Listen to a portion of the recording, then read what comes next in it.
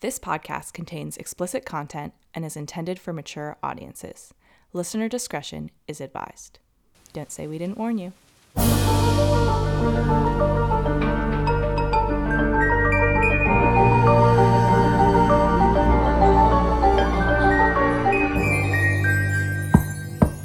Hey everyone, my name is Madison. And I'm Hannah. And you are listening to Who's Knocking? Yet another true crime podcast. Hello. And that's our intro.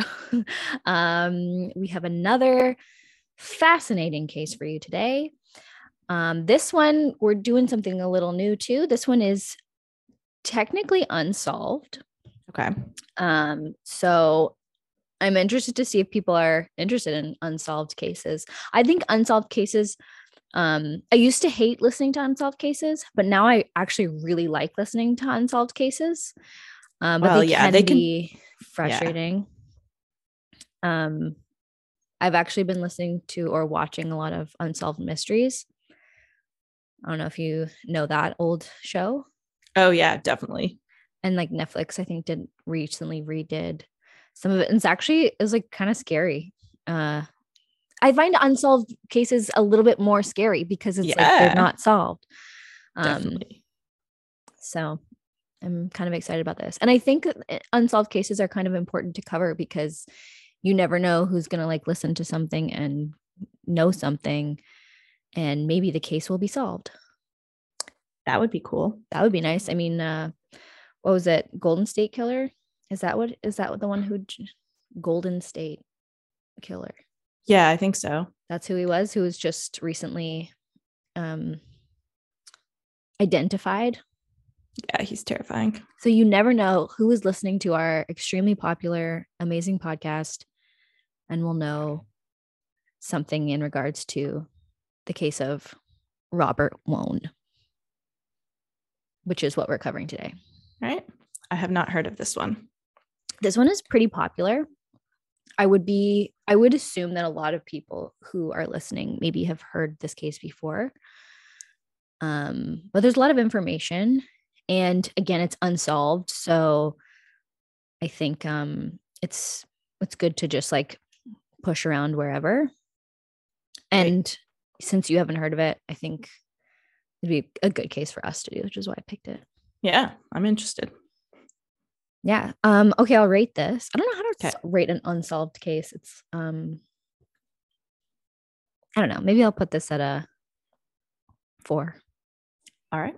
I don't think it's particularly scary, but it's disturbing in many ways. I have an emotional support animal with me just in case. Yeah. You might need it. I doubt you will. I think you'll be fine. Oh, here's something to talk about in our intro. Remember that thing I sent you the other day? Yes. That was so gross. Shout out to my cousin Joseph from the UK. If you hear this, I saw your Instagram story the other day about that fucking weird guy who cut off his own penis and then sold it to people for a meal. He cooked it, yeah, or somebody cooked it in Japan. And there were photos of it, and it was very gross looking. What, does he just be out of a hole now? Like, that's so weird. And he's so young. Like, that's the rest of your life. For anyone interested, because you're here, you might be.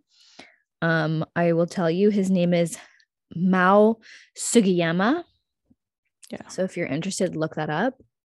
I saw my cousin's Instagram story, and I was like, well, I have to look into this, of course. And I did, and it was really gross. Yeah, there was a lot of photos. Yeah. Ooh, it was so gross. So gross. Very gross. Yeah. Anyway, just a little tidbit for you guys to start us off. And now into the unsolved murder of Robert Wone.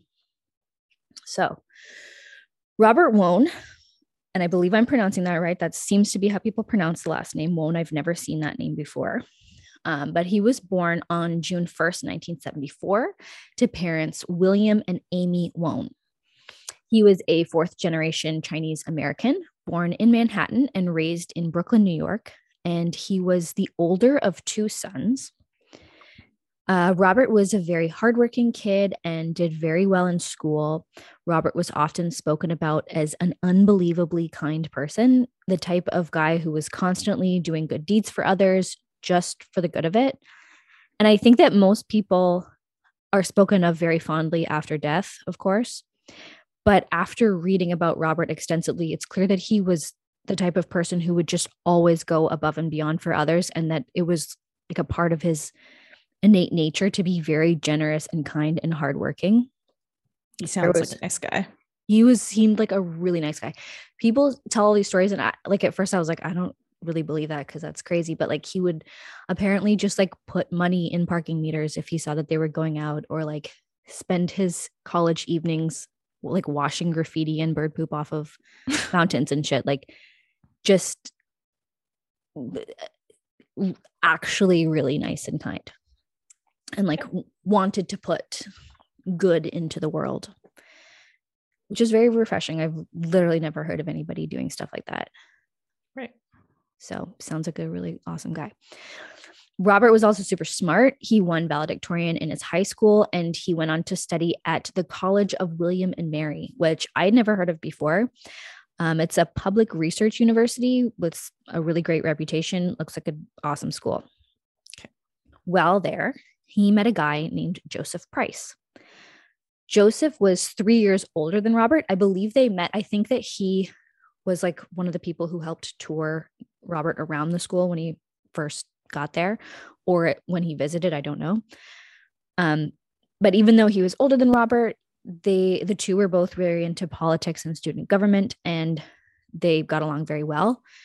It seemed that both of them were very into activism, kind of stemming from their own experiences.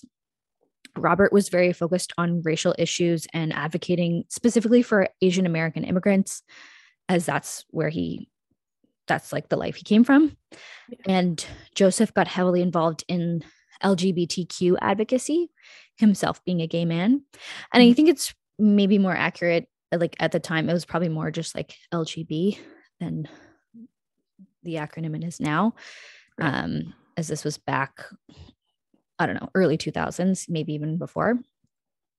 But they both went on to study law. Joseph Price at the University of Virginia and Robert Wone at the University of Pennsylvania.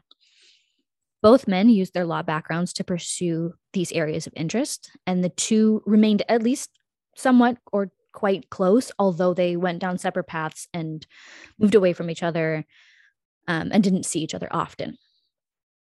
In 2002, Robert met a woman named Kathy Yu at a legal conference. They began dating.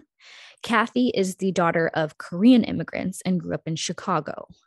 Robert and Kathy had a great relationship by all accounts. They loved each other very much. Soon into dating, however, Kathy was diagnosed with lupus. She was, I don't know too much about lupus, but it seems like you can live with it, but it's not good. Yeah. It's just not good. It's like pretty chronic, right? Yeah. She was initially afraid to tell Robert about her diagnosis because she was afraid that he wouldn't want to stay with her. Although it's hard to believe that she would think that because he seemed like he's like the nicest guy of all time. Yeah. But of course, Robert stuck by her side, and they later got engaged. And after the couple got married, they settled in Oakton, Virginia, where Robert was working as a lawyer. And soon after their marriage, Robert was offered a job as the general counsel of a place called Radio Free Asia in Washington, D.C. So I'll just read you Radio Free Asia's mission statement so you can understand what they are. So, quote, Radio Free Asia's mission is to provide accurate and timely news and information to Asian countries whose governments prohibit access to free press. RFA is funded through an annual grant from the United States Agency for Global Media, an independent U.S. agency. RFA is a legislative firewall that bars interference by U.S. government officials in the execution of RFA's mission of providing reliable journalism to audiences otherwise deprived of uncensored, accurate press, end quote. That's cool. So it sounds like a pretty cool organization. Yeah. I believe it's some sort of nonprofit, but Robert was ecstatic to get this job offer. He had applied for it and it was something that he was like super, super into. It was an exciting opportunity and it was right up his alley, but accepting the job meant a pretty significant pay decrease. Oh. But it was something that Robert really felt passionate about. So Kathy encouraged him to take it and he did. And they were like still making fine money and not like it didn't put them in the poorhouse. That's good. The only downside of this job, and this is, I find this a little bit funny, but the commute was long, apparently. Ugh, that is a downside. But the commute, I looked it up, the commute was like between 24 and 37 minutes.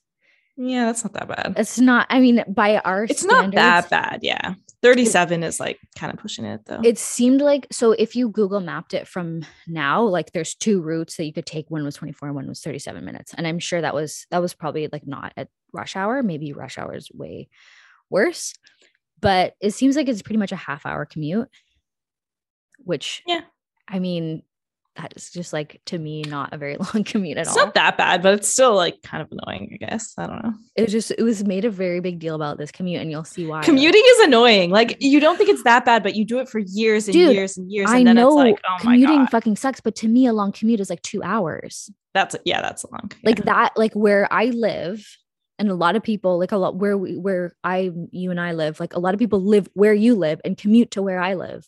Yeah, for sure. Daily. And it drains their soul every day. Yeah, it sucks. It robs you of like a piece of your life. Yeah. Don't get me wrong. I absolutely think long commutes are terrible, but this is not a long commute. It's not that long. It adds up. 5 minutes. Chris used to work at Yonge and Eglinton and coming from where I live. And it's like 45 minutes every day. Yeah, based on traffic. And it's like, that's not far. But I didn't consider it like a long commute. Yeah. People who live in Brampton commute long to get to the city. Yeah. Shout out to all our Brampton listeners. Yeah. Or like whatever suburb. Anyway, I thought I had a little chuckle, but it's not funny. Okay. So on August 2nd, 2006, Robert had to stay late at work to attend a legal education course, which wouldn't end until around 9 p.m. Knowing that he would have to take part in the course and be back at work the next morning, he had arranged a place to spend the night that was closer to work. So you see how this long commute, he's like, I can't leave work at 9 p.m. because of the commute. Is he going to die? Like, is this when he's going to die? Yes. Oh my God. Why would he do that then? It's not that long of a commute.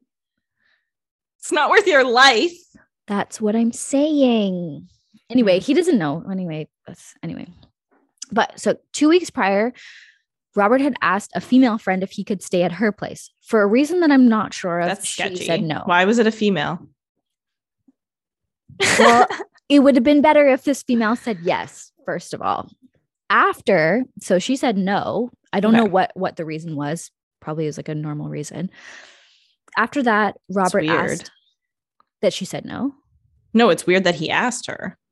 Thinking about it, it is. And you're making me think of something. So remind me of that later. But anyway, so she said no. Maybe she was just out of town. I don't know. But Robert asked his friend from university, Joseph Price, if he could crash at his place on the night of August 2nd. Okay. Agreed. Joseph lived in Washington, D.C. in a row house at 1509 Swan Street Northwest near DuPont Circle. At the time, Joseph was a partner at a prominent law firm and also a director and general counsel for a nonprofit that supported the LGBTQ community. Again, it was probably the LGBT community at the time. Yeah. And remember, this is 2006. Gay marriage is still illegal. So like, that's the context of like, what they're dealing with. Joseph lived with two men. One was his partner, Victor Zaborski. The pair had been together for 6 years and were registered domestic partners at the time. I guess that was like what you could do if you could. Yeah. Victor was the director of marketing for the Milk Processes Education Program, which, if you recall the Got Milk campaigns. Yes, I do. I do recall. That's what he was working on. Okay. They shared the master bedroom on the third floor of their home. And if you want to look at those floor plans along with any of this, please. Sure. It's not that important yet, but whatever.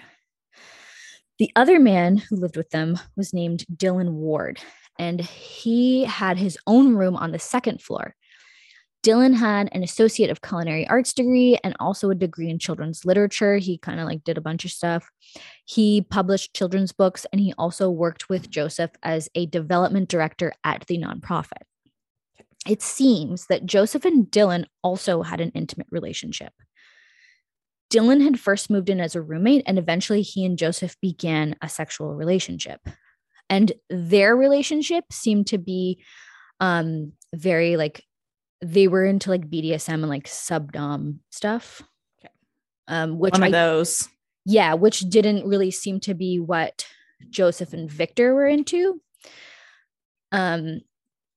So it seemed that Joseph and Victor had a relationship, and then Joseph and Dylan had a relationship, but there's no mention of Victor and Dylan ever being together sexually.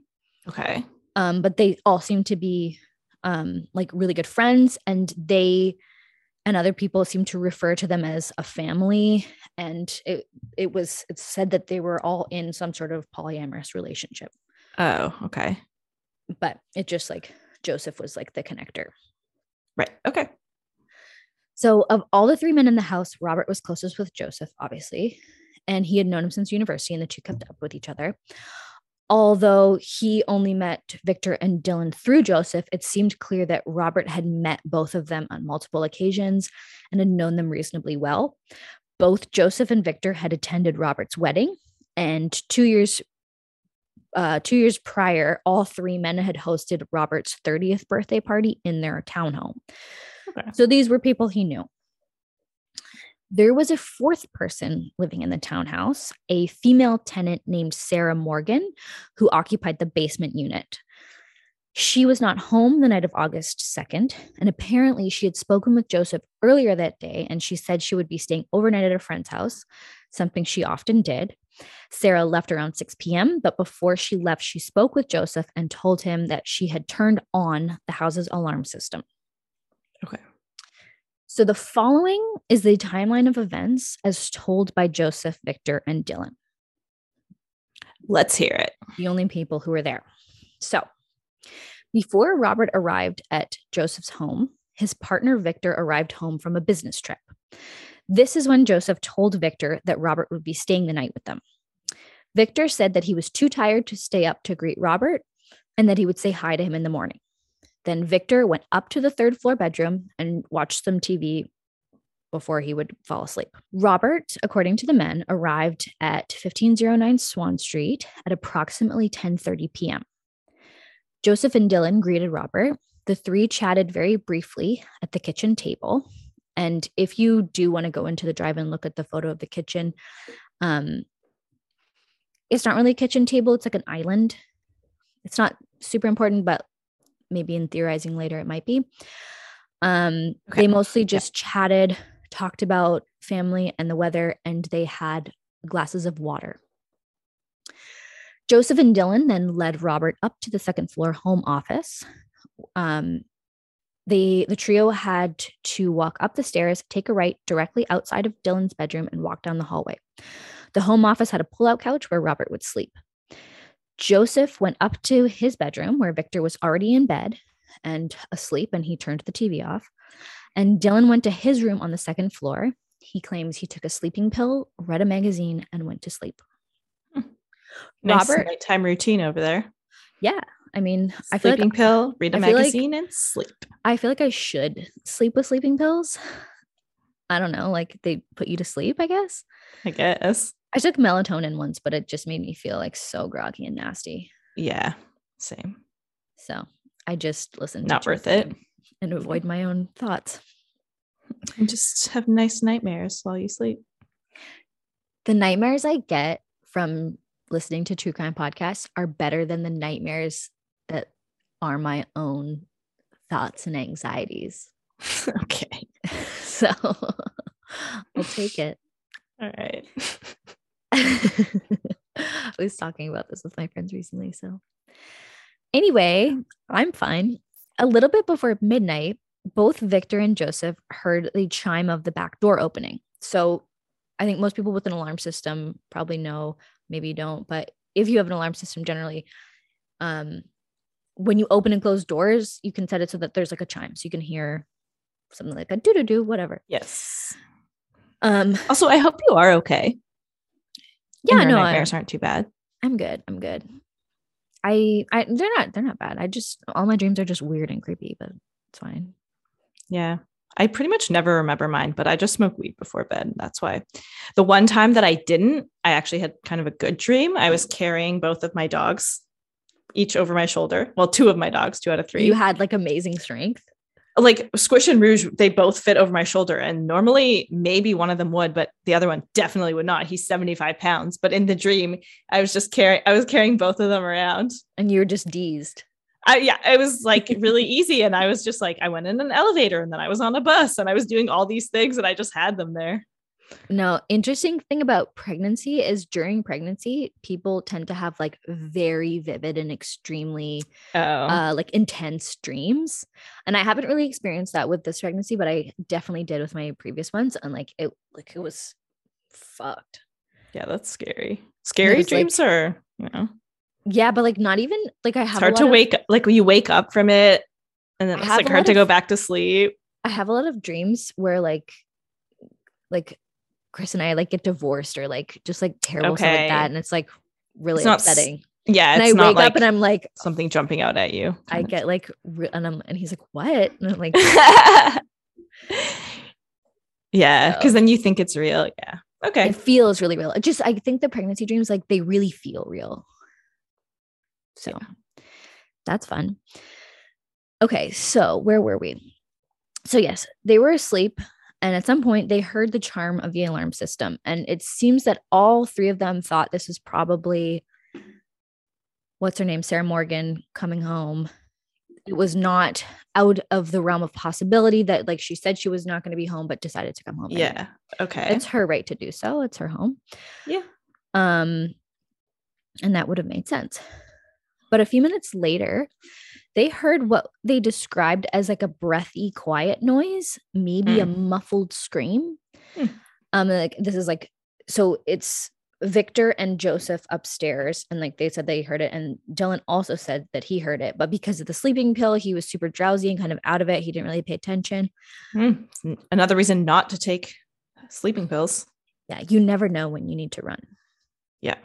Victor and Joseph followed the sound, which led them to the office where they found Robert unresponsive and with a huge stab wound in his chest. Oh, shit.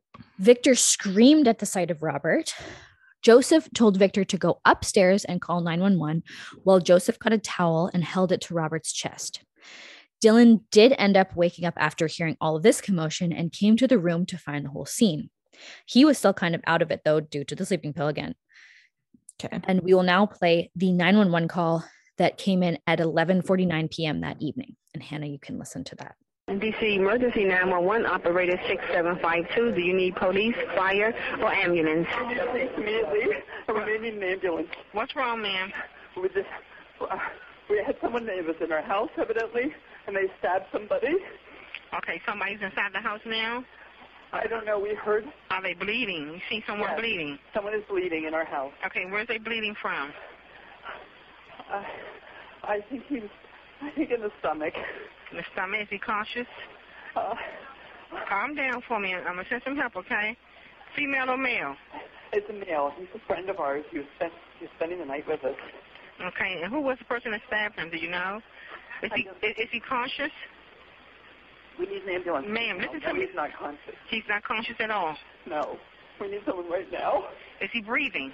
Listen to me. Calm down. I'm going to help you, okay? Is he breathing? I'm upstairs, and he's downstairs. I don't know. Okay, who's downstairs with him? My partner is downstairs with him right now. He told me to go upstairs and call the police immediately. I just went to the stairs. Okay, who's the person? Okay, I'm sending paramedics and the police. Okay, who's the person that stabbed him? I don't know. We think it's somebody with an intruder in the house. We heard the chime at the door. And it's 15, ma'am, calm down. 1509 Swan Street, Northwest. Am I correct? Yes, it is. The person that stabbed him, is he still in the home? I don't know.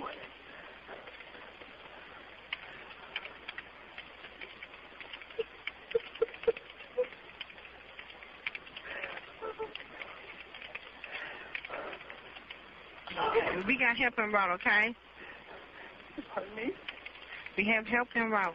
Thank you. They're Okay. here. They en route to you now. I'm sending the police and the paramedics, okay, to assist. Okay, what I need you to do is go downstairs, okay?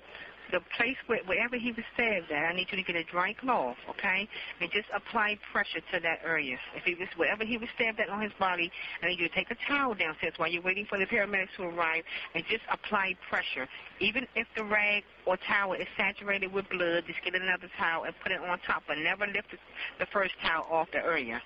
Hold it on. Once it gets filled up with blood, just put another towel on top of that and just apply pressure until the paramedics arrive. Pressure until the Yes. paramedics are on the leg. Yeah. With stab in the heart.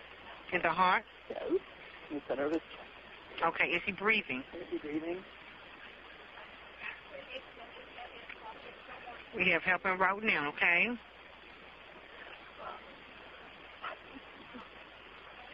You don't know who it was? I have no idea. So don't touch this. Like, okay, is he breathing? he's breathing, but he needs help now. Okay, we have help en route, ma'am, okay? We do have help en route. Okay, just go down there and try to tell your husband or your the other half to just try to keep him calm and talk to him, okay?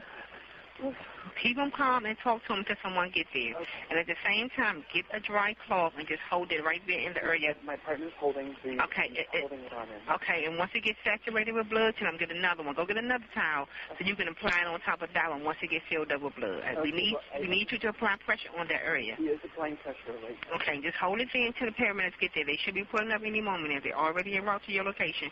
You don't know who did this. We have no idea who did this. Is the door open so they can get in? We don't know how they got in. Okay, well, I'm asking you now, is the door open so the paramedics can get in once they get here? What? Sorry.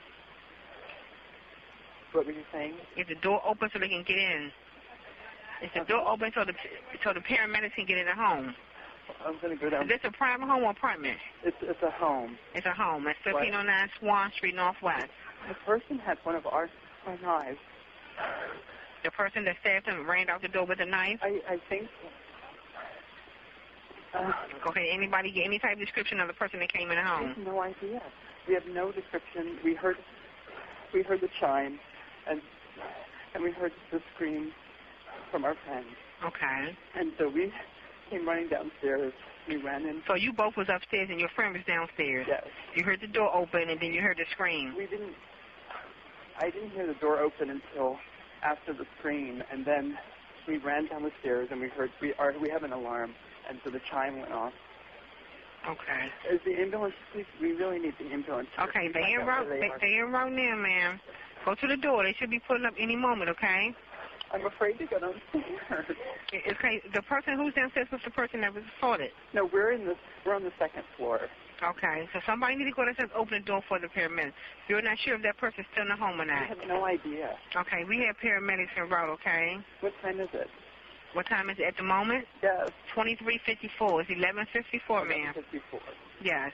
I mean, I'll stay on the line with you. I will stay on the line until somebody gets here, okay? I won't hang up. we need them right now. I'm not hanging up, but we need help now. Okay, they en route, ma'am. They are en route. Let me know when you hear the paramedics. Can you look out the window and see if you hear them coming? I'm looking out the window and I see nothing. I see nobody. Okay, it seems like forever, but they are en route, ma'am. They're coming. Here they are. Here they are. They're there.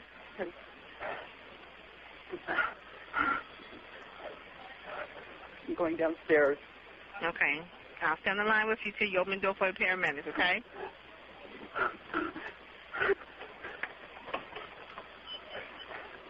Help us. We have someone was stabbed. They're on our second floor.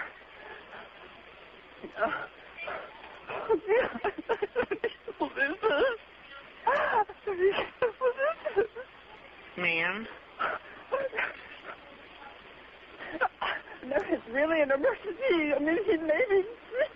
Please hurry.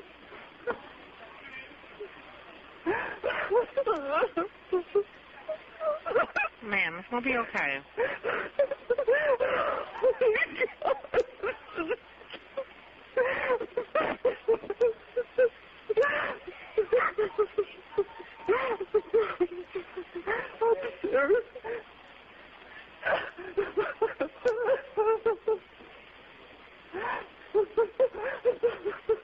that was the 911 call. It's And pretty that- weird. It was a little odd for a number of reasons, but Yeah. one thing to note too is that, so that's Victor Zaborski on the phone, and the 911 Okay. operator, dispatcher, whatever, mistakes him for a woman. Yeah. He keeps calling her him ma'am, and he doesn't correct her, which to me makes sense. It seems reasonable. Oh, He's like, yeah. "It's You're not just the stressed. time." You don't care. Yeah. And it's like That's not fine. important either. I think like he was like, he said the person had one of our knives. Is that what he said? Yes. How would he know that? Like the knife was left in. Yes, I'll explain about the Okay. knife. Okay. I'll get there. But so Victor is like very frantic and emotional, right? Mhm. And I personally think the franticness, I buy that it's genuine. I mean, yeah, like seems reason enough to be stressed out. So. I think it could be contrived. It could not be, but I wouldn't, Yeah. I couldn't tell the difference myself. It's hard to say, but like when the 911 operator's like, well, if the blood soaks through the first towel, then just put another towel on it. I mean, I would be scared. I would be stressed out. Yeah. One thing is like Victor is up on the 3rd floor and not down on the 2nd floor where all this is taking place. So like all that information is pretty much useless because he's not able to relay the information to Joseph, who's with Robert at the time. But another thing is, and I think what a lot of people point out about this is like Victor is talking every time he talks about in we, in the sense of we. So it sounds like the guys spoke together and then established a story, and then it's like they've had a conversation. Whereas if you stumble upon somebody who's just been stabbed, like you should call 911 right there. Like there shouldn't be time to establish a story. There shouldn't be time for. And like they're just quickly jumping. He just jumps right to like somebody broke in and did this, which is either you had time to talk to everybody and decide that nobody had done it, because to them, like he shouldn't have been able to know that Dylan didn't do it. Why? Like, and why would somebody come in and just stab one person and then leave? Well, and that's their story, and they're sticking to it. Yeah. So I think we can discuss a little bit more later when it's relevant, that 911 call. But so this happens. The paramedics get there. You hear them come at the end of the call, and Victor's there to like show them where to go.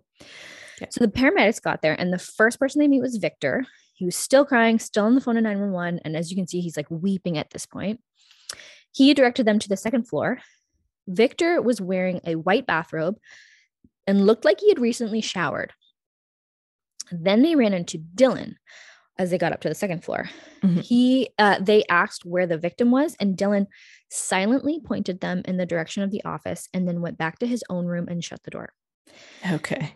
Paramedics were super weirded out by Dylan's behavior. Yeah, that's weird. Was oddly calm, very deadpan. He blames it, of course, on the sleeping pill. Oh. But there's no way to prove that he took the sleeping pill or did not take the sleeping pill. In the office, they found Joseph wearing only a pair of underwear and leaning over Robert. Although, and mind you, also Dylan is also wearing a bathrobe and also looks like he's just washed himself. So they found Joseph wearing only a pair of underwear, leaning over Robert, although it did not seem like he was doing anything to help Robert. He was not, he had a towel, but he was not applying it to a wound or anything. Even without glancing in their direction, he quietly told them that he heard a scream, and then he backed away slowly and stayed quiet.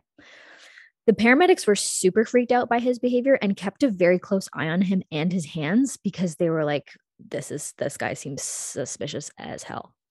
Yeah. And all these paramedics were like veteran paramedics, 25 years on the job, like had seen everything and anything. And they were really, really weirded out by this scene. It's weird. Yes. So when they got to Robert was cold and unresponsive. He had 3 stab wounds in his chest, and he was rushed. Yeah, 3. He was rushed to the hospital, but pronounced dead shortly after midnight. Right. Okay. So things seem weird right away. Contrary to the 911 story, told by Victor, Robert seemed like he had been dead for some period of time. Mm-hmm. Victor had made it seem like they heard something and immediately came into the room to find Robert, which would have meant that the attack had just happened. Victor was even worried that the intruder was still in the house when he was on the phone. Right. The 3 stab wounds were not actively bleeding, another indication that Robert would have died a while ago. Ugh. There was also very little blood like pumping out for the size and location of these wounds. They would find out later that one of them had actually pierced his heart. So there should have been like blood everywhere. And like it should have been, had it happened in the time and manner that they said, it should have been just like gushing. Like they should have needed to have been applying pressure. Yeah. There was no spatter, no sign that That's weird. Yeah, there's nothing. There's like a pool under him, but no. Yeah. The paramedics found this very odd. This is so suspicious already. It's extremely suspicious. And the paramedics also noted that it was almost as if Robert had been wiped down, like post-attack. Almost as if they wiped him down and then took a shower. Yes. Robert was found wearing, it's pretty obvious like where this is going, but it's like, what the fuck at the same time? Why'd you guys do that? Yeah. And they're like really sticking to this intruder story. Robert was found wearing green nylon shorts and a white William and Mary t-shirt. And he also had a night guard in his mouth. Kathy would later tell the police that Robert always slept topless because he sweated excessively. All of Robert's valuables were sitting untouched on the desk. He had keys, wallet, and watch. And he also had if you're going to stab him, you would take that if you're an intruder. It's right there. Did the shirt have stab holes in it too? Yes. Okay. And on the nightstand, they found a black-handled, steel-bladed kitchen knife that was smeared with Robert's blood. And so scary.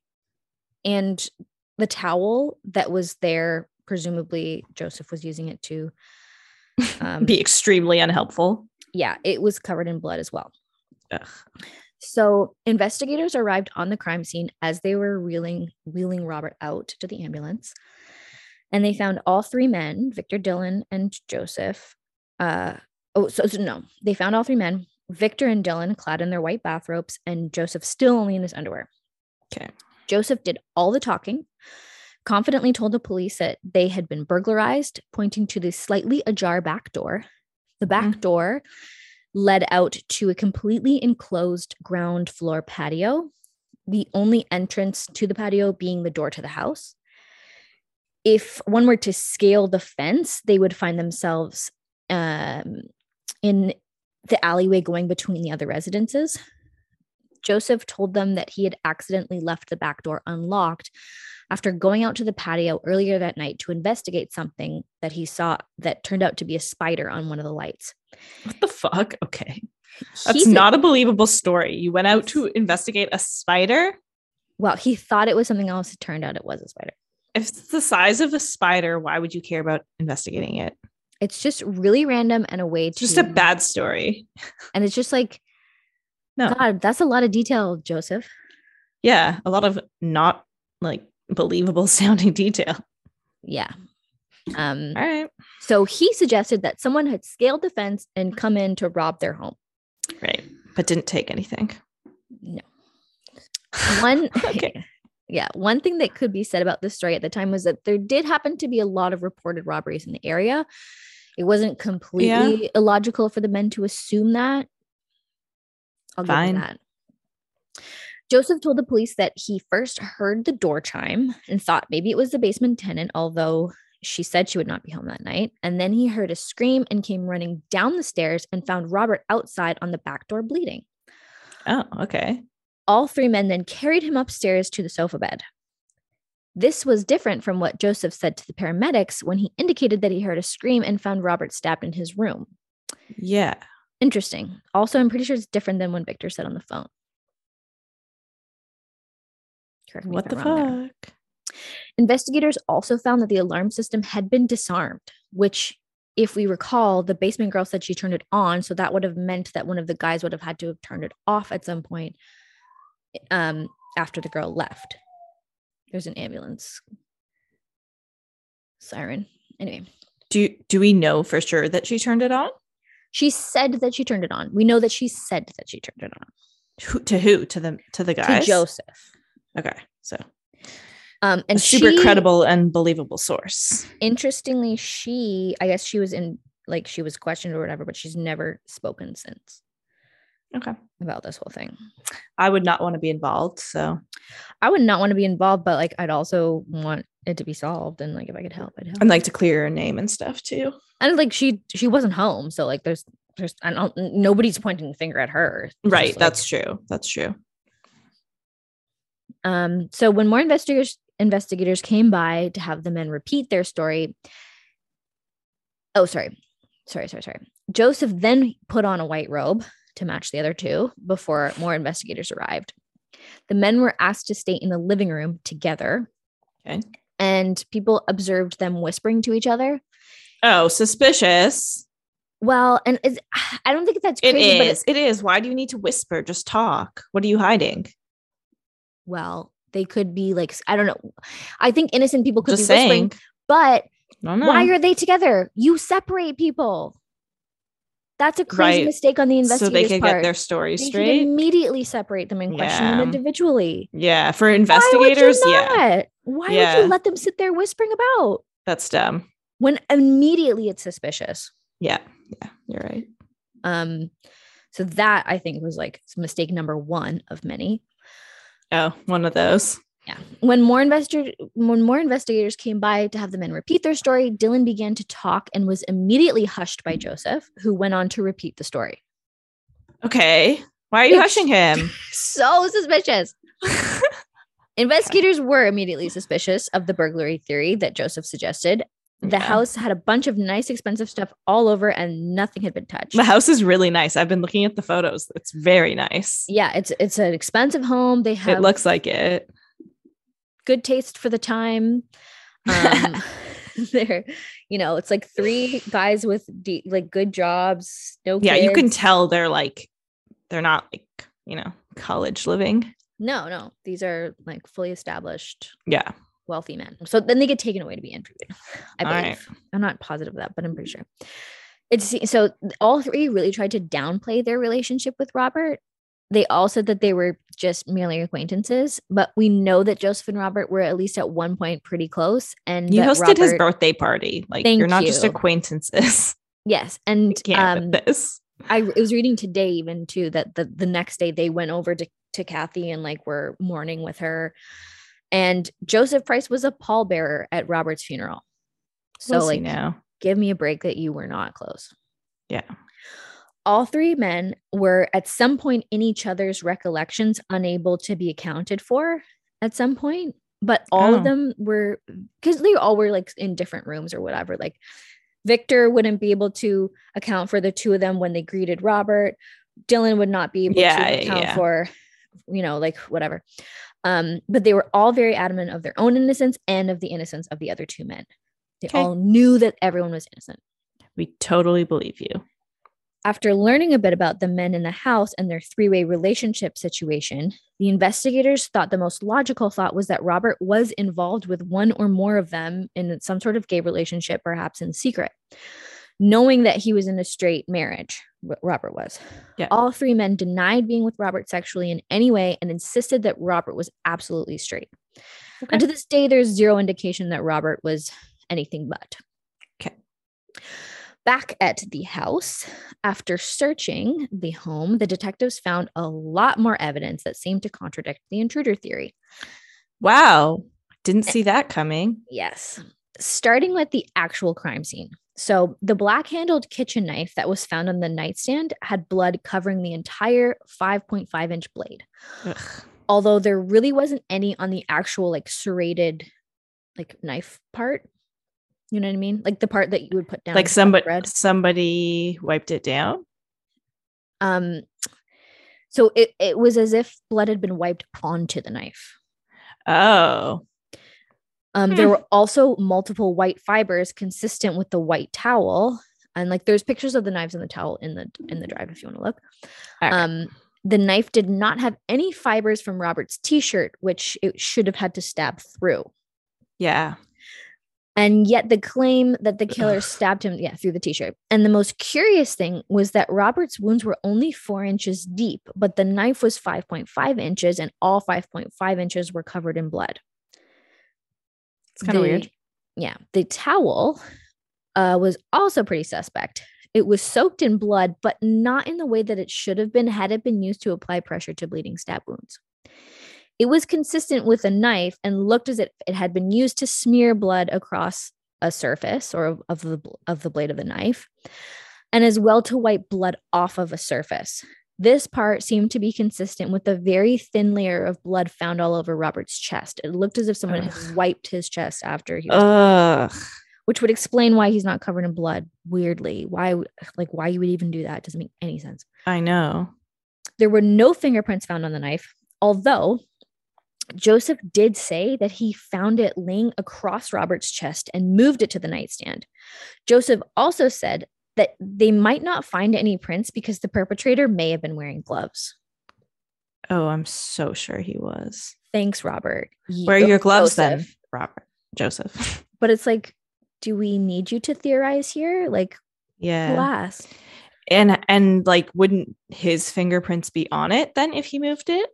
Yes. So why aren't they? Yeah, why aren't they?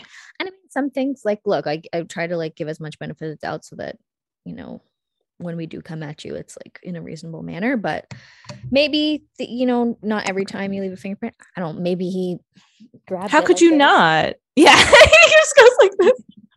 Yeah, that's definitely. You're right. That's probably. Or like with his knuckles. Yeah. Anyway.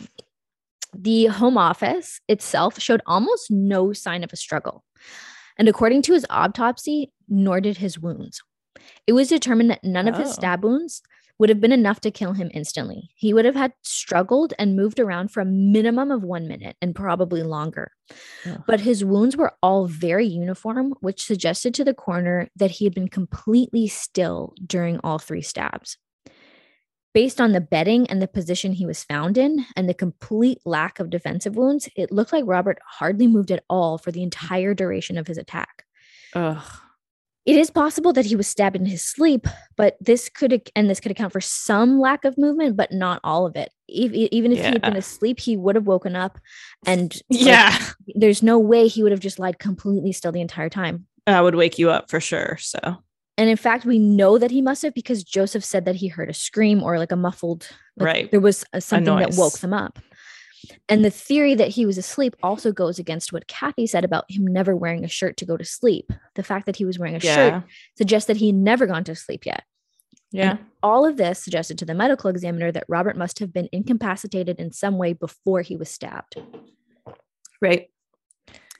The medical examiner also noted that Robert appeared to have some hemorrhaging in one of his eyes, which is a sign of asphyxiation. There was no physical signs of strangulation on his neck, but they couldn't rule out something like a pillow. Yeah. Or drugs. Would there be drugs in his system? So I'll get to that in a minute. Okay. The ME also found multiple needle marks on Robert's body. Weird. Some on the left side of his neck, 3 on his chest, 2 on his right foot, and 1 on the back of his left hand. That's weird. Yes, very weird. And there was no record that Robert had any injections or IVs, either recently or from the paramedics or people at the hospital the night of his death. And why would they be in some of those locations, like his feet? Baffling. I have no idea. Okay. The ME very strange. Also found no foreign DNA of any kind on Robert, which is also consistent with what the paramedics noted about Robert appearing to have been wiped down or cleaned. The toxicology report came back negative for any sort of drugs or alcohol, but later we find out that they did not check for everything and also couldn't rule out the possibility that he was drugged with something that left his system before it could have been tested. Okay. So that's like the toxicology report is essentially useless. Yeah, literally. They know that like there's certain Thanks for your help, guys. They know that there's like a certain list of drugs that were not there, but cool. They did not account for everything. All right. So what's the point then? This is where things are going to get funky. So all right. Then they get to Dylan's room. Oh, Dylan. What was in there? Dylan looks murdery, by the way. You strange man.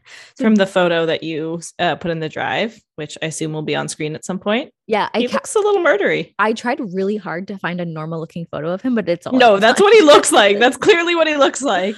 The other two look normal. I was only able to find like one like really tiny photo of him where he looked normal. I think this is like very murdery. Yeah. Yes, he does. All right. So in Dylan's room, detectives found a cutlery box set, and it should have had 2 knives and a large fork in it. It was like some like gift set or whatever. But one of the knives was missing.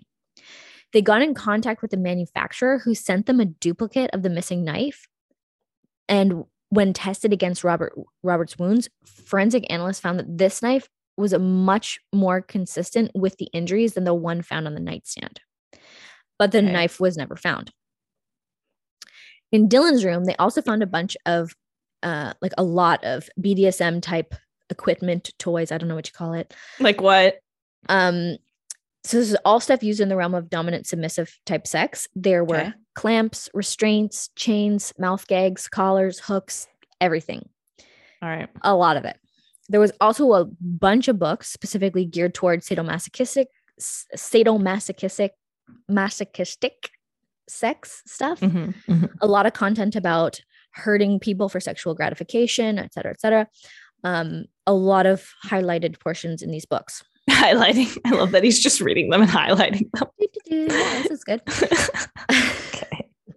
We love a good highlighter. Okay. I can picture his creepy ass face highlighting. But it was like multicolored highlighters. Yeah. Now, so this is all whatever, you know. Dylan was very upfront about his enjoyment of BDSM, him and Joseph. Fine. They had a dumb submissive sexual relationship. Cool, great. You're welcome to it. It's fine. Go for it. But just don't murder people. Here's where things get a little bit fishy. Okay. So during the autopsy, the Emmy found traces of semen on and around Robert's genitals. And they now? They did. And also inside his anal cavity. This is already like... Okay, but here's the weird thing. When did the intruder have time to fucking rape you? The semen was only his own. Oh. In his butt. How did he manage to do that? So is that even physically possible? I will tell you how it's physically possible, theoretically. Among Dylan's BDSM stuff, he had a machine called an electric shockwave generator. Oh, okay. There are photos. You can find them in our drive, and I'll put this one in particular was called the Aerostick ET302R, and it was designed to produce the electric ejaculation of a person who is under anesthesia or otherwise incapacitated. This was a device. So weird. Why would you ever need that? Why would you need that? Please tell me. Dylan apparently really needs. What is the purpose of owning that device? So it seems to me, based on my research, it seems to me like this is a type of thing that has like a purpose that's was not invented for BDSM, but that people were this is like for him though. He does not like. Why would you have that? So this is the device that created electrical type shocks that could be used on a person to basically force ejaculation. Apparently, this is used in some BDSM activities. Feel free to search online. I went online and like some the videos just looked really intense. I didn't think I could do it. And then Chris, Chris walks in. I had it up on my computer and like electro ejaculation and like photos. I mean, I'm sure he's probably like, seen you watching weird stuff. I was like, that's for something. It's for the podcast. It's like whatever. So yes, that's funny. Here's Wikipedia's explanation of electroejaculation in general. I like that term. Yeah, electroejaculation. It's a really long word and I can pronounce it easily, so it's cool. Good for you. Electroejaculation is usually carried out under general anesthetic. An electric probe is inserted into the rectum adjacent to the prostate. Clearly, this is like for the men. The probe delivers a slight electric current that stimulates nearby nerves, resulting in the contraction of the pelvic muscles and ejaculation. excuse me, this procedure is used frequently with large mammals, particularly bulls, and some domestic animals. I'm assuming in like breeding. Yeah, that makes sense, I guess. As well as humans who have People are so weird.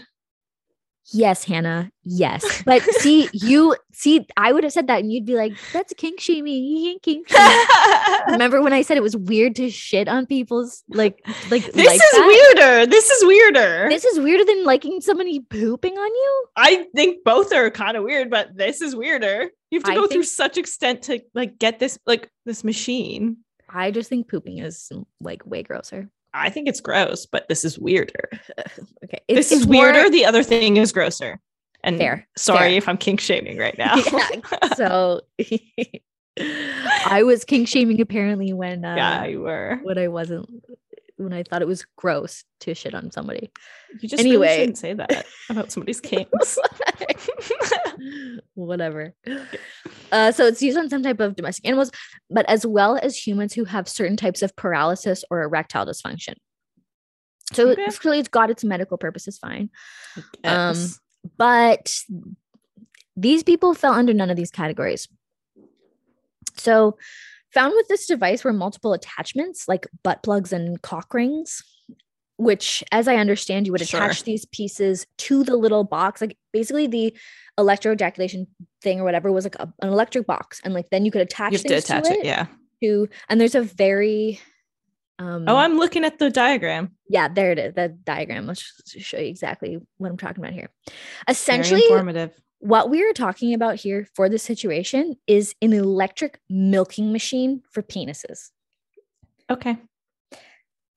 The medical examiner, upon hearing that this was present in the house and finding the semen in him that is only his own, right? So it sounds like... But how would it have ended up in him? Because I think it could have gotten onto the thing that they put in his butt and then they put it in his butt. Okay. Like, I don't think there was like a whole load in there. Right. I think they just found. Okay. Just like traces. Okay.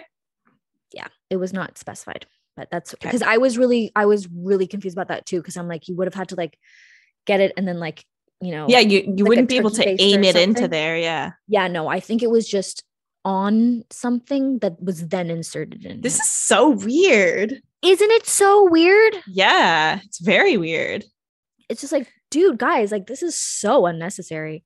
And it's always so interesting when like the most normal seeming people are doing this kind of stuff. I don't think they seemed normal to anyone. Like a polyamorous relationship in 2002. No, I know, but just like the house looks like it's like it's like there's like wealthy people who are just like do after my regular job. Like it's not Adam Strong's BDSM basement. No, but it's equally shocking.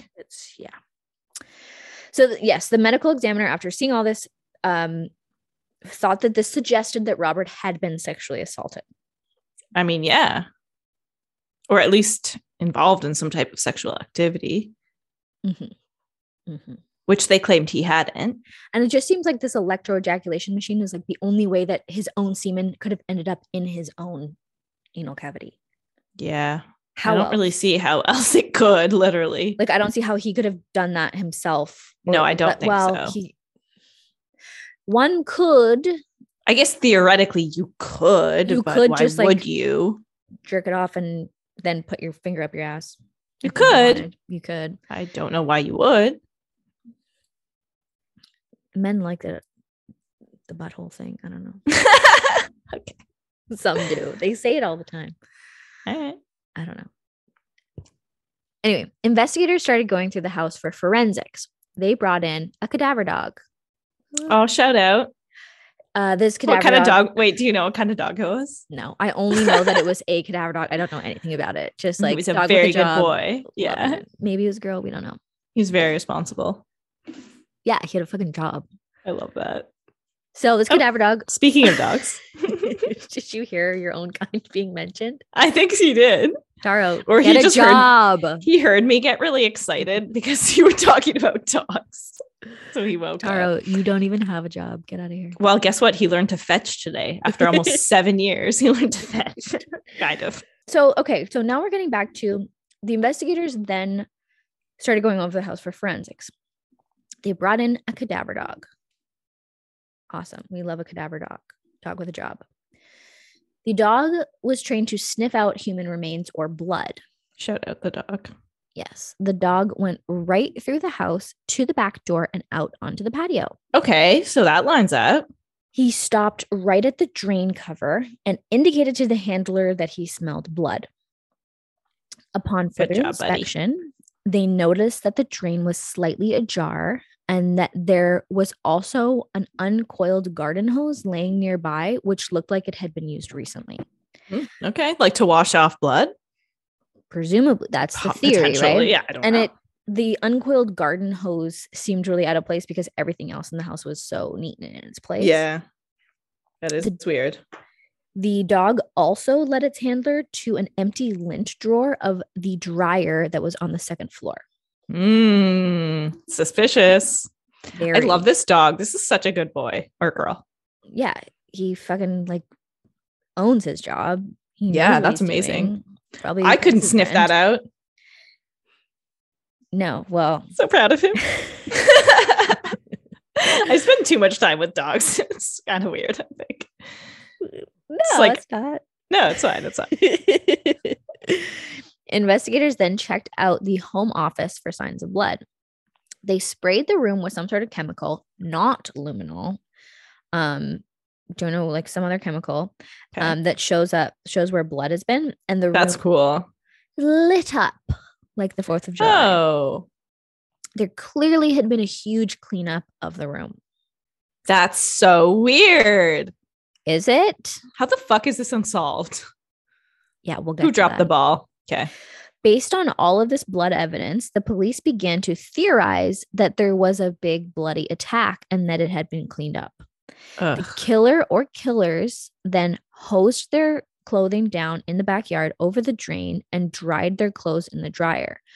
Remember, all 3 men also had appeared to have been freshly showered. Yeah.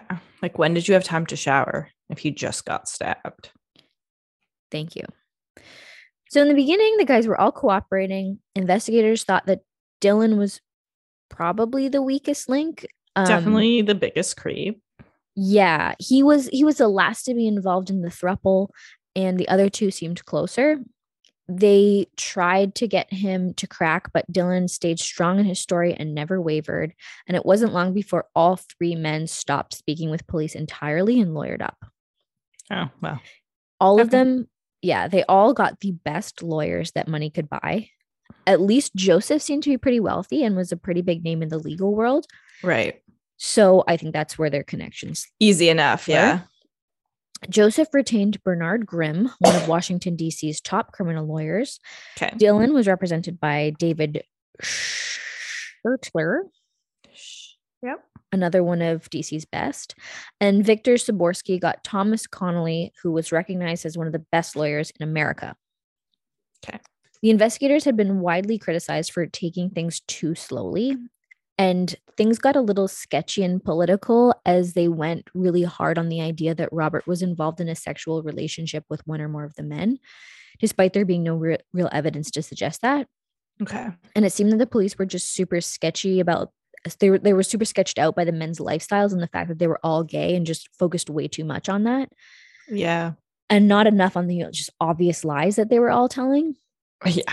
And I think this probably came out of the police trying hard to establish a motive, because without that, there's no motive. Right. But it kind of just muddied everything up and made people identify with the men because it looked like they were being discriminated. Yes. Yeah. It wasn't until months later that they finally went public with the fact that the 3 men were the main suspects. And even then, nothing was really done. As they fucking should be. They had loads of circumstantial evidence, but nothing solid. And all 3 men remained free and clear of all charges. So something super weird also happened 3 months after the murder. The townhouse was actually burglarized. And this was by Joseph's own brother, Michael Price. What the fuck? He stole a few $1,000s worth of stuff. And it turns out that Michael was known for getting himself into trouble, and Joseph was known for helping him get out of it. That's weird. So weird and random. Joseph had convinced the other two to wait until the next day to report the burglary to authorities, and the charges were eventually dropped. Okay. So police started looking into Michael, and it turns out Michael had been enrolled in some courses at Montgomery College, and that he actually missed the class that he had on the night of August 2nd. That's weird. Night of the murder. Yes. Odd.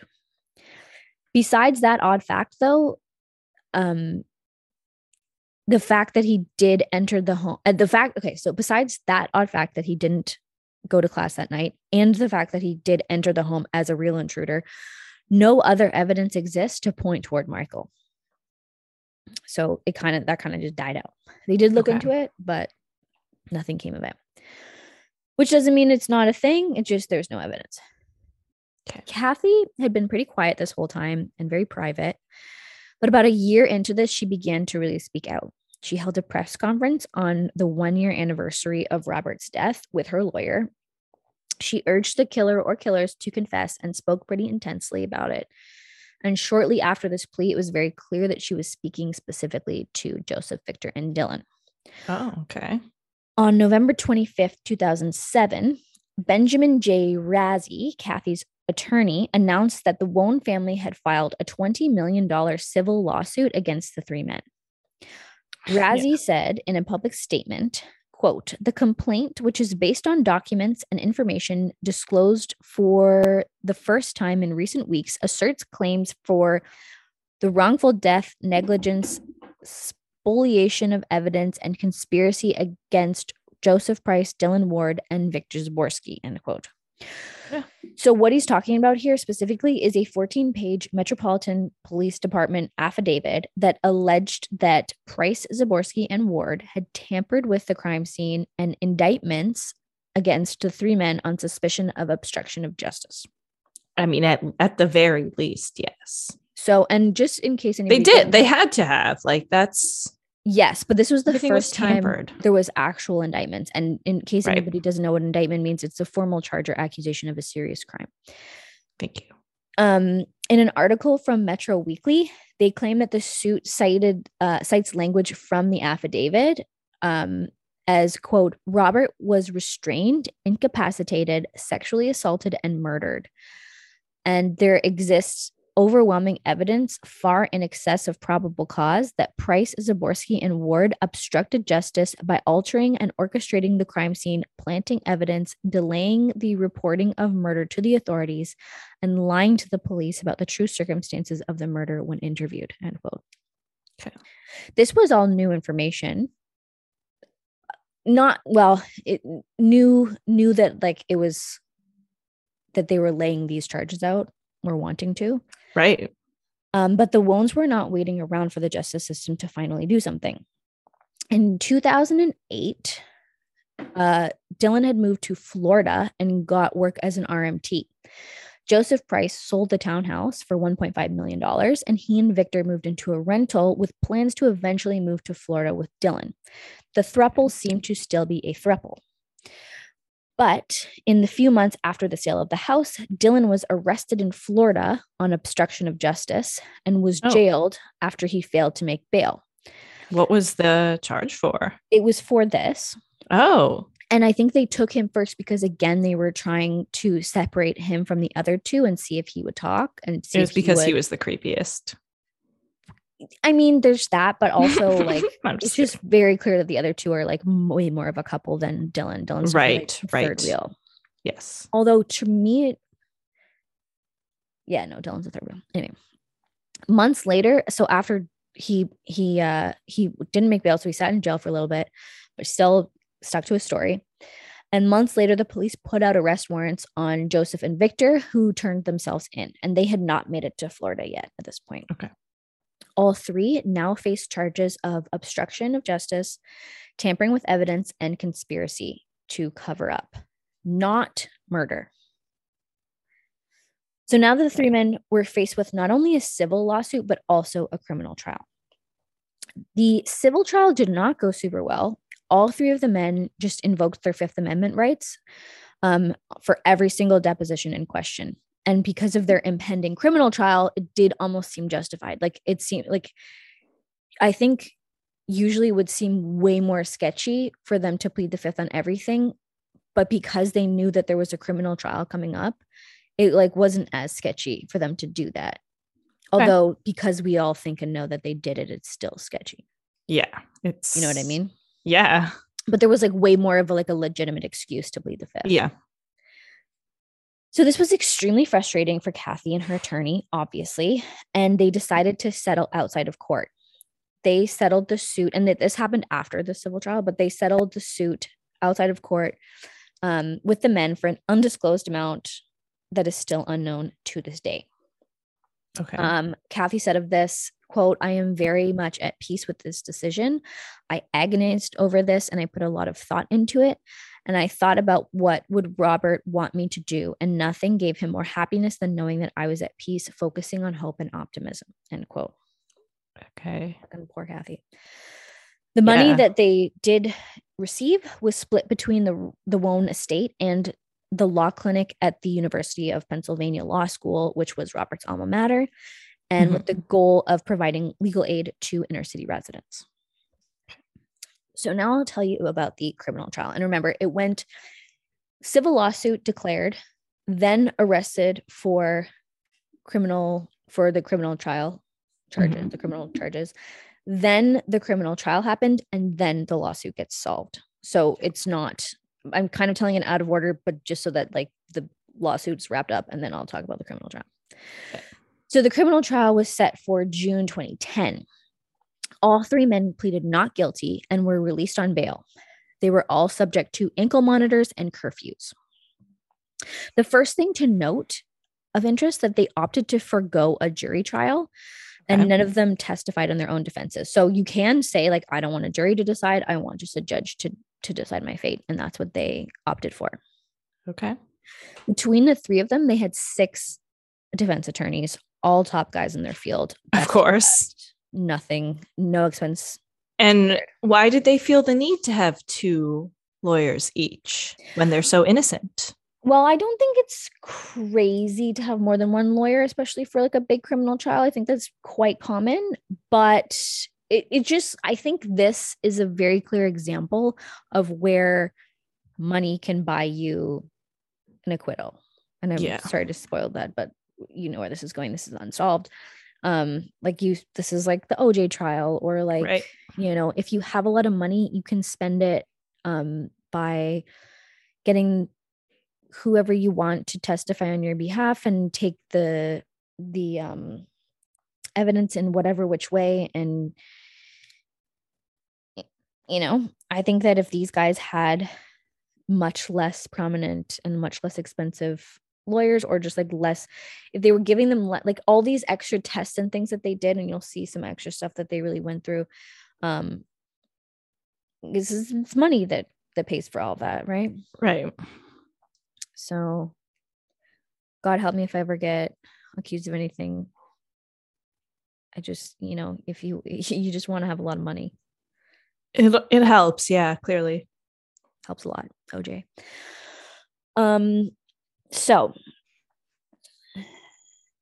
So remember, none of them were on trial for murder. It was obstruction, conspiracy, and tampering with evidence. But regardless of the trial, the vibe to everyone involved and observing really was more of a murder trial. Yeah. Like, I mean, somebody did it. Unofficially. Right. So the defense team first came up and they claimed that the police did a super sloppy job and that their clients were unfairly targeted from the beginning because they were gay. Basically claiming that investigators had tunnel vision from the start. Their main rebuttal to the charges was still the intruder story. The intruder theory, although I guess technically possible, was ridiculous. And I'll get to it in a little bit. But here are some things we learned at the trial. Okay. A next door neighbor who shared a wall with the home office that Robert was staying in testified that he heard a single, what he described as a desperate scream while he was watching the 11 o'clock news. That's so sad. But we know that the scream would have happened sometime between 11 and 11:30 p.m. because he was watching the 11 o'clock news. Yeah. Authorities had always believed that the scream had come from Victor, who said that he screamed upon seeing Robert. This left a gap of 19 to 49 minutes from that scream, indicating Victor seeing Robert injured and possibly dead, to the point that Victor called 911 at 11:49. Mhm.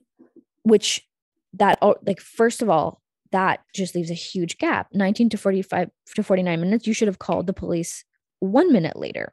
Right. According to Victor on the 911 call, Joseph had instructed Victor to make the call from the phone on the third floor. So he sent him upstairs to make a phone call.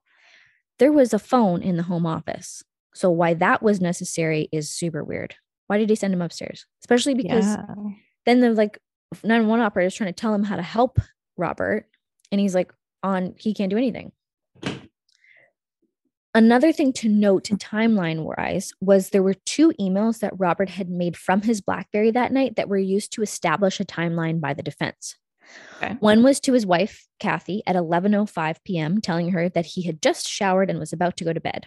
The second was 2 minutes later to a friend confirming lunch plans for the next day. The defense used this timeline to make the argument that the intruder broke in and did his thing and left in 42 minutes. Let us examine for a minute the theory of what would have been going on in these 42 minutes.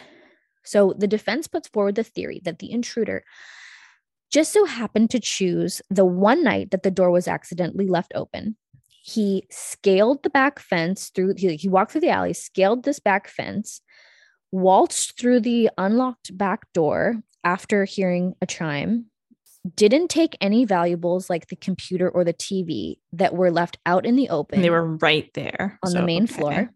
Instead, he grabbed a knife from the kitchen, walked up what they found to be very creaky wooden stairs to the second floor, silently walked past Dylan's room without waking him up, walked down the hall to the home office, violently murdered Robert by stabbing him in the chest, leaving no blood splatter, curiously enough, or much blood in general. Very curious. Turned around, left without taking any of the valuables that were left out in plain sight, walked back past Dylan's room, back down the very creaky stairs, out the back door, where he again scaled the fence and then dipped out into the night. The intruder would have done all of this while leaving 0 DNA evidence in the entire house. And all of this would have been accomplished in 42 minutes without waking up any of the 3 men. Remember, blood was also found in the back patio drain and the dryer, although we did not link this blood to Robert. Okay. So the prosecution noted that the BlackBerry messages were actually never sent. They were sitting in Robert's draft folder. They theorized that the emails could have been written by the perpetrator or perpetrators to purposely throw off the timeline. I always found it suspicious that he'd be like, I just showered and I'm going to bed. Like, yeah, that's like a weird email to send. I just but you did that and you fucked up so many other aspects of the crime scene. What do you mean? Just like the knife with blood wiped on it, his body with blood wiped off of it. Oh, you mean like they put thought into that, but then like made everything else so bad. Yes, I think they put thought into everything else, but like it was just bad thoughts. Like, yeah, I guess so. And we can talk about it later at the end when we like theorize. Okay. Yeah. But so the prosecution thinks that they did this like purposely to throw off the timeline. They think that the time between the attack and the 911 call was much closer to 72 minutes, like based on like when they think that Robert came over and when the 911 call happened, which is way more suspicious if we're thinking the guys did it, as it allowed for a lot more time for the perp to have murdered Robert, washed his body, placed him, et cetera, especially if we're talking about like something that happened with like an electro ejaculation machine and blah blah blah. Like something's going, like that's a lot of shit to be doing. Right, takes some time to do all that. The prosecution theorized that at least one of the men had been involved, possibly 2. It was their assertion that Joseph had been the ringleader of the whole thing and possibly held the other 2 with money or power of some kind. It seemed that Joseph had the most money. He owned the home. He was really the main linkage between the 2 other men and Robert, and the 2 other men to each other. During the investigation, he was the one to talk to police, and it seemed like throughout the events of the night in question, he was the one directing the other two. And it was also true that he was the one who was closest to Robert and who had arranged Robert to stay over. Right. Although it was Robert who went to Joseph asking him to stay over, and they were the second choice. So I'll just say that.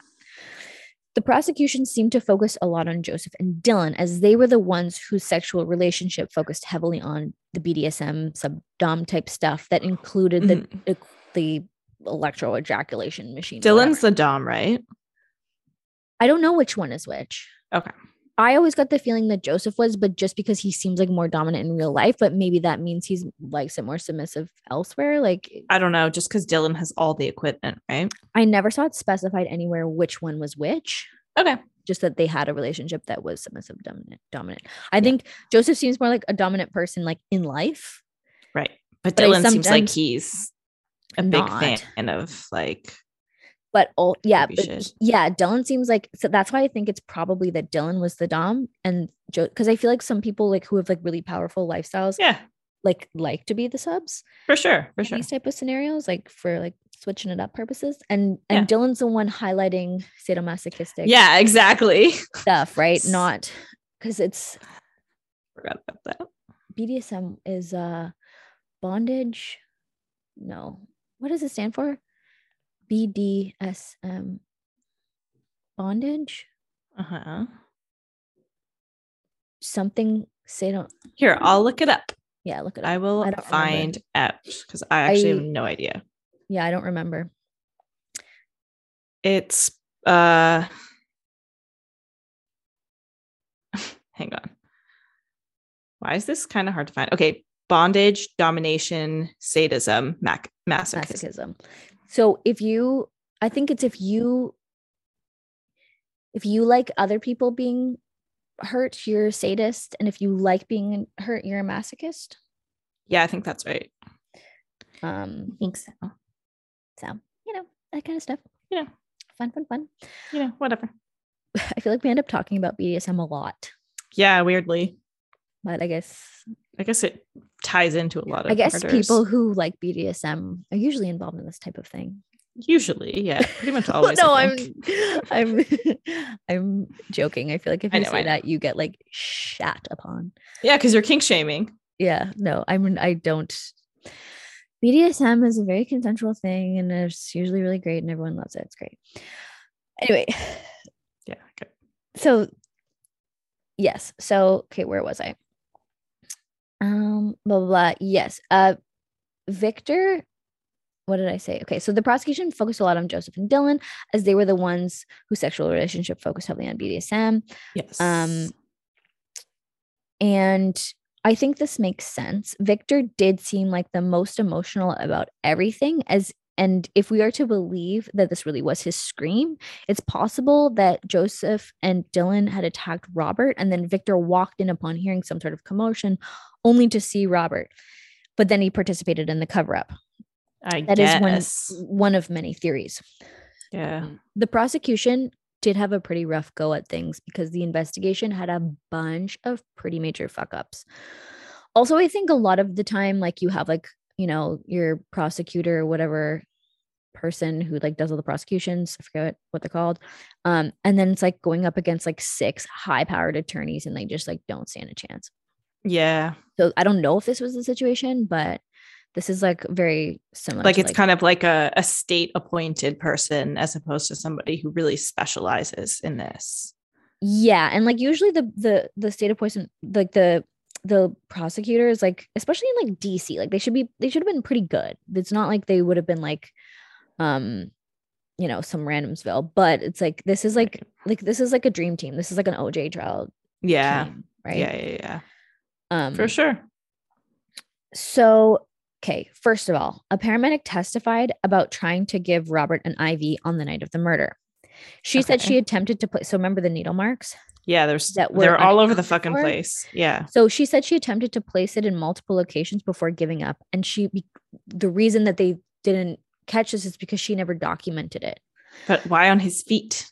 So the judge thought that this could account for some, but not all of the puncture wounds found on Robert's body.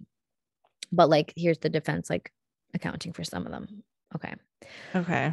Robert's blood was tested for drugs and alcohol, as I said, but not all drugs that could have rendered him paralyzed or unconscious. Real missed opportunity. This like could not be more overstated how Yeah, come terrible this on. was. Like, test everything. The chemical used to locate blood splatter in the home office was apparently used incorrectly according to the manufacturer. Oh. So that evidence was not taken into account the way it could have been. Okay. Which was like a pretty major factor. The fact that there was blood splatter everywhere and the it's clear that like there was a lot of blood that had been cleaned up. They couldn't use that. Yeah. Why didn't they use luminol? That's what I want to know. That's so Just annoying. use luminol. Yeah, that's really annoying. Okay, here's like clearly there's a cover up happening here. Investigate it. And it's like we see that there's a cover up, but we can't talk about it.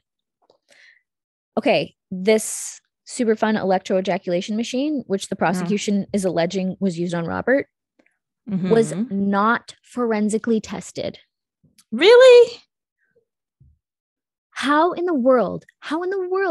Why? Yeah, was there a reason that they didn't test it? No, it's just what they didn't do it. Test that fucking weird thing. Robert's BlackBerry was supposed to be analyzed further, but instead it was sent back to his workplace and given to another employee and lost forever. It's haunted, but okay. Yeah, like the poor employee who had that. Yeah, I wouldn't. They don't have it now because nobody has BlackBerries, but like, yeah. The biggest problem of all was that there were 3 viable suspects, and the high possibility that only 1 or 2 of them were involved in the murder was there, and it was impossible to prove who was or who wasn't. The judge ended up acquitting them and made it clear in her ruling that she did not believe the intruder theory, which meant that she had to believe that the attack on Robert was done by someone in that house or by someone they knew. But unfortunately, she had to acquit all of the men because of reasonable doubt.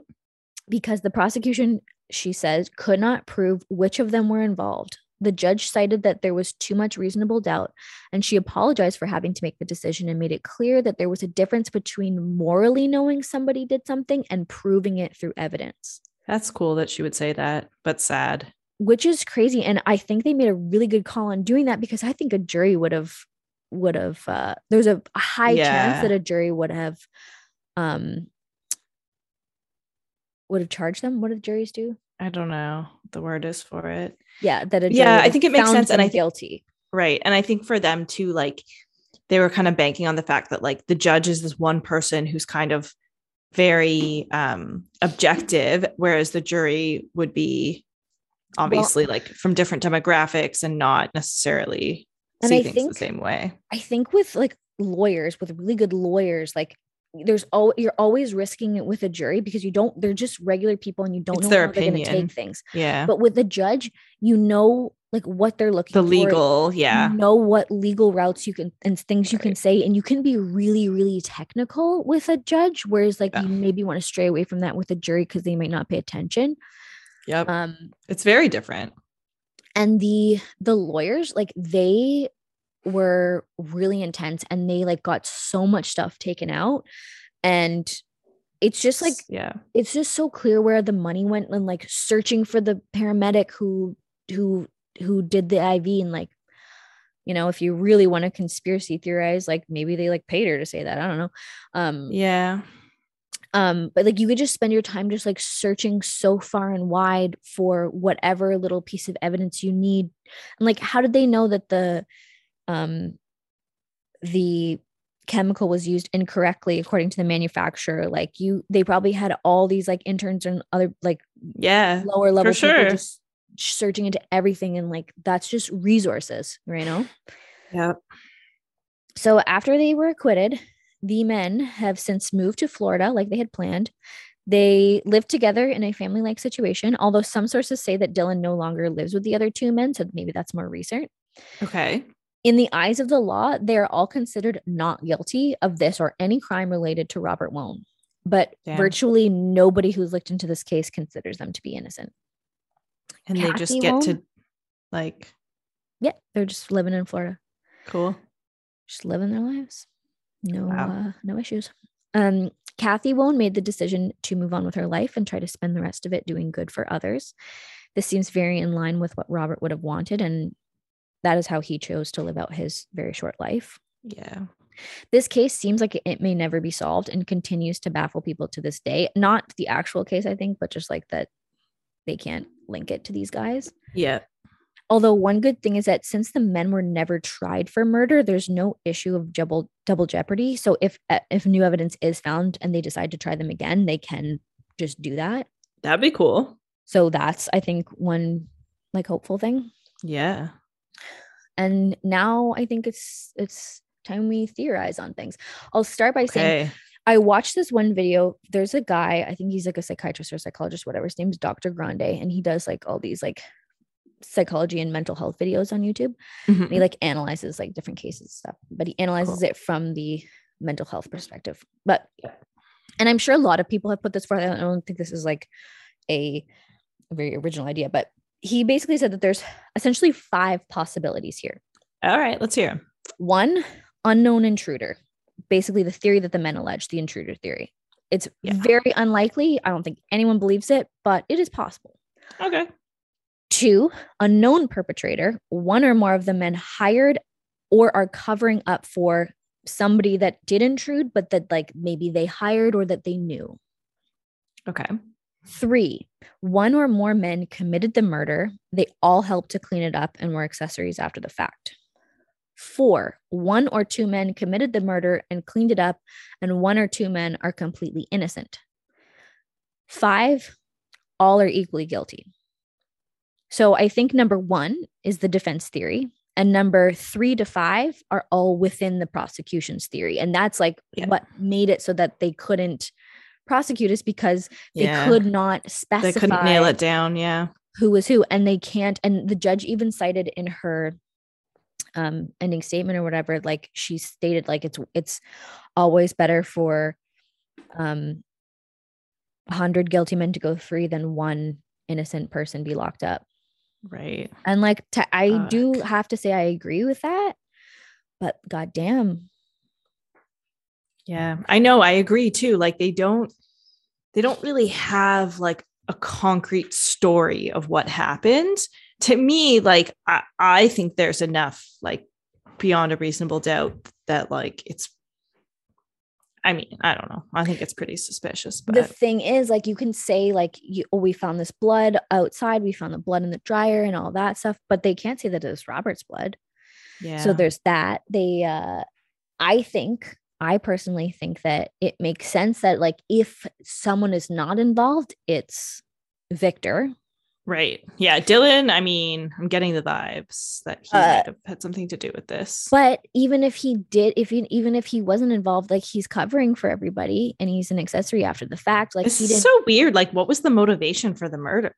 That's what I think just like gets everyone. I have no idea, because I don't know why they would have wanted. So I think a lot like, of would he have found out something about them that they didn't want people to know? Well, but then that doesn't take into account, oops, sorry, I'm moving my computer, the like electroejaculation stuff, which seems like, because it seems like in most cases, or at least some cases, like it makes sense to like knock somebody out to then like electroejaculate them. And like maybe they had something where they wanted to do that, but it's like, why would you do it to this poor guy unless he was kind of gay in secret, which like there's no evidence for, and a lot of people don't theorize about that. But it's like, there's a lot of people who appear like they're not gay and like end up liking to like, yeah, that's possible. A lot of people on Reddit are like, no, for sure he was like undercover gay, whatever. There's nothing wrong with that, but like, why would he be murdered? Like, well, I think the biggest suggestion is that they were doing some sort of sexual thing that and then he accidentally asphyxiated and truly died, and then they just stabbed him to make it look like an intruder. Yes. But then why is the blood behind the patio? Because I think that the theory would be that they had blood all over themselves and they hosed each other down over the drain, right, and then dried their clothes in the dryer. Right. Then where was the site of the murder though? It wouldn't have been the sofa bed, or it would have? It would have, because that's where all the blood splatter all over the room is. But then there was blood. Okay. Why'd they clean it up if they were trying to make it look like somebody went in and stabbed him? I don't understand that either, unless they like, Yeah, I don't know why they would have done that, but I just have to think too that like because a lot of people theorize that they were on drugs when they did this, that it was some sort of like drug induced thing. Because like Dylan was acting super weird. Robert was also acting pretty weird. They were both like really like zombied out kind of and like really Right. quiet and So they're weird. maybe on some type of drug. Yeah, and Victor was not. And there's like very well, Robert could have had some sort of drug, but they didn't find it. Right. And I guess it makes sense. Like if these two guys are on drugs, they probably like, don't want the paramedics to be able to tell. So they're just like, okay, bye. And just. Yes. And I think it makes sense that they made all these like really stupid decisions if they are on drugs and kill somebody. And it's like, what the fuck do we do? And it's like, Yeah. I think a lot of people in these situations probably like do stuff like clean up all this blood when there should be blood there. And just like, they just made a bad decision while they were high on drugs and in a really like terrifying situation. Yeah. I could buy that. I think Victor maybe was not involved. He didn't seem like he was involved in any of the BDSM type stuff. So it makes sense that he wasn't involved in all that. And like, he clearly doesn't care that Joseph is involved sexually with another person. So maybe either he's like literally just sleeping, or he just like, you know, they're in an open relationship and doesn't care. Right. And then it makes sense that like he does, if that scream was Victor, that he was like, oh my God. But then he clearly helped cover it up after. And regardless, was the only super emotional one, the only one maybe not on drugs. And like, it seems like his emotions did seem to be genuine. Right. At least a little. But it did seem like, in the 911 call, like everything was like, we found him, we did this, it's a burglar came in. And it's like, that is way too planned out to have just happened right now. Yeah. What the fuck? I don't know what happened. Like, I have no idea. No. I mean, I definitely think the men are guilty. I just don't understand why. Yeah. And then there's always that wild card of like Michael Price. Like maybe Michael Price came in to burglarize but like, why would he stab? Like, it just doesn't make sense. Yeah, because he didn't take anything that time. So why would he stab him? Like, if you're going to stab him, at least take something, you know? And clearly, based on the Emmy report, the stabs seemed like they happened while he was incapacitated. Like, what they're alleging is that like it was not a random event. Like the stabs would have been true. The just at the end for a cover up. But it seems like, you know, you have all these needle marks. Like that seems like which makes it seem like it was not a consensual thing to start with. It was like, okay, like, but it's like, why? Like, he's coming over to sleep over. He's your friend. You went to his wedding. Like, you must actually like the guy. Yeah. He hosted his birthday. He happened to come and sleep over one night. He was the one who said he wanted to sleep over. Right. And then, but also the commute thing is weird too, right? Like, you wouldn't need to necessarily sleep over to avoid a 30-minute commute.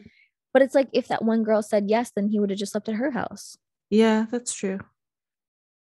Yeah, it's just a lot of it is it's hard to make sense of in any way.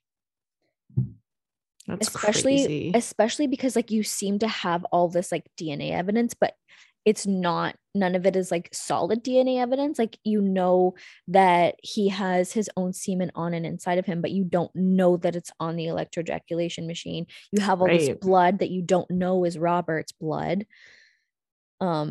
Then there's the weird knife thing. Like, there was like the knife that they made it look like he was stabbed. Why did they use a different knife than the one that he was actually stabbed with? What's the point of that? Yeah, they were probably just like, oh, fuck it. Like, that's the thing when people stage crime scenes, it's like, do you not think that there's going to be like DNA evidence left behind when you wipe something off? Or like, do you not think professionals who do this for a living are going to like look further into this? Like, it's not just some Joe Blow off the street coming in and being like, oh yeah, like a bloody knife. People always do that. I mean, you would think if they actually did it and they were actually good at covering it up, they would like hide his body. Yeah, I don't know. I don't know. I don't know what I would do. It's like, you guys fucking killed him. Like, sorry. But yeah, it's like one of DC's most famous cases. It's unsolved, and it's like really weird. There's this website called Who Murdered Robert Wone. Okay. If anyone's interested, these 4 guys who I don't know if they're lawyers or what they're into, but they're just like super into the case, and they've like documented everything very intensely. And they're coming at it from like, they're like, we don't know if these guys are guilty or innocent. This is all the information, and like we want to know what happened, so we're trying to like compile everything and figure it out. Right. And they're oh fuck, I feel like I was not talking well into the mic. I think it sounds fine. Did it sound okay? Well, yeah. hopefully it was okay. Yeah. But their website is really interesting. I don't find it the most user-friendly site, but right. It's got all the information. Wow, that is fucked. It is really frustrating when it's an unsolved case. It's frustrating, but it is a fascinating case, and there's like a lot of ways to go, and like obviously there's a lot on Reddit too. You can look into. I've not seen that yet, but I will. Yeah, go down that rabbit hole, and if anybody has any theories about what they think happened, I'm super interested to hear if it's like different from ours. Yeah, on Reddit, people think that the roommates did it, right? Yeah, for sure. But it's more, I think everybody thinks that the roommates did it, but it's like, who did it specifically and why? Yeah. Like, the why is very like, it's elusive. Yeah. And like, just to such like an innocent, nice guy too. Like, yeah, that's really the really sad part, is like, he was just like such a like nice guy who just wanted to who wanted to do good in the world. And he just got murdered in the most like horrible way, and like defiled, and like now it's like his wife has to deal with like people being like, he found semen in his anal cavity, like, and like here I am saying so it shitty. But it's just like, dude, really? Like, it's horrible. Yeah, because it really doesn't seem like he was involved in any type of illicit activity. There's just zero evidence to support that. There's been, nobody has come out of the woodwork saying, oh yeah, him and I were in a gay relationship. Nothing. So, and again, I think it's always possible. Like, there's a lot of people who seem super straight, and like they end up just like, and it could have been that like he just like one day thought, maybe I'll be like, they were like, hey Robert, like let's come try this stuff out, and like he was like enticed by it. I don't know, maybe. Maybe. But if there's no history of that. No history, no evidence to support that. Yeah. Wow. So, and you can really only go off evidence. You can't just be making shit up. Yeah, it's true. So, would love to hear more theories on this case. And that's it. That's it. Yeah. That's all she wrote. Hopefully, I would really hope that one day in the future, we're able to make a follow-up and say that it's been solved and that people are behind bars for this crime. But until that day, we'll just be left to speculate. Yeah. So please, tell me how you rate this. Like 5 maybe. Yeah. It's not. It's. I think unsolved murders are scarier because it's like scary. Somebody's out there, but it's just not something I'd be involved in. And right. I don't know. It's just not that frightening, but it is fucked. It's crazy. It is. Yeah. I mean, I think it's frightening. Like it's scary that like. I mean, just the event, like that's terrifying. Yeah. So reach out to us on Instagram at Who's Knocking Podcast, on Twitter at Who's Knocking Pod. Email us hello@whosknockingpodcast.com, and please just stay safe out there, because you never know who's knocking.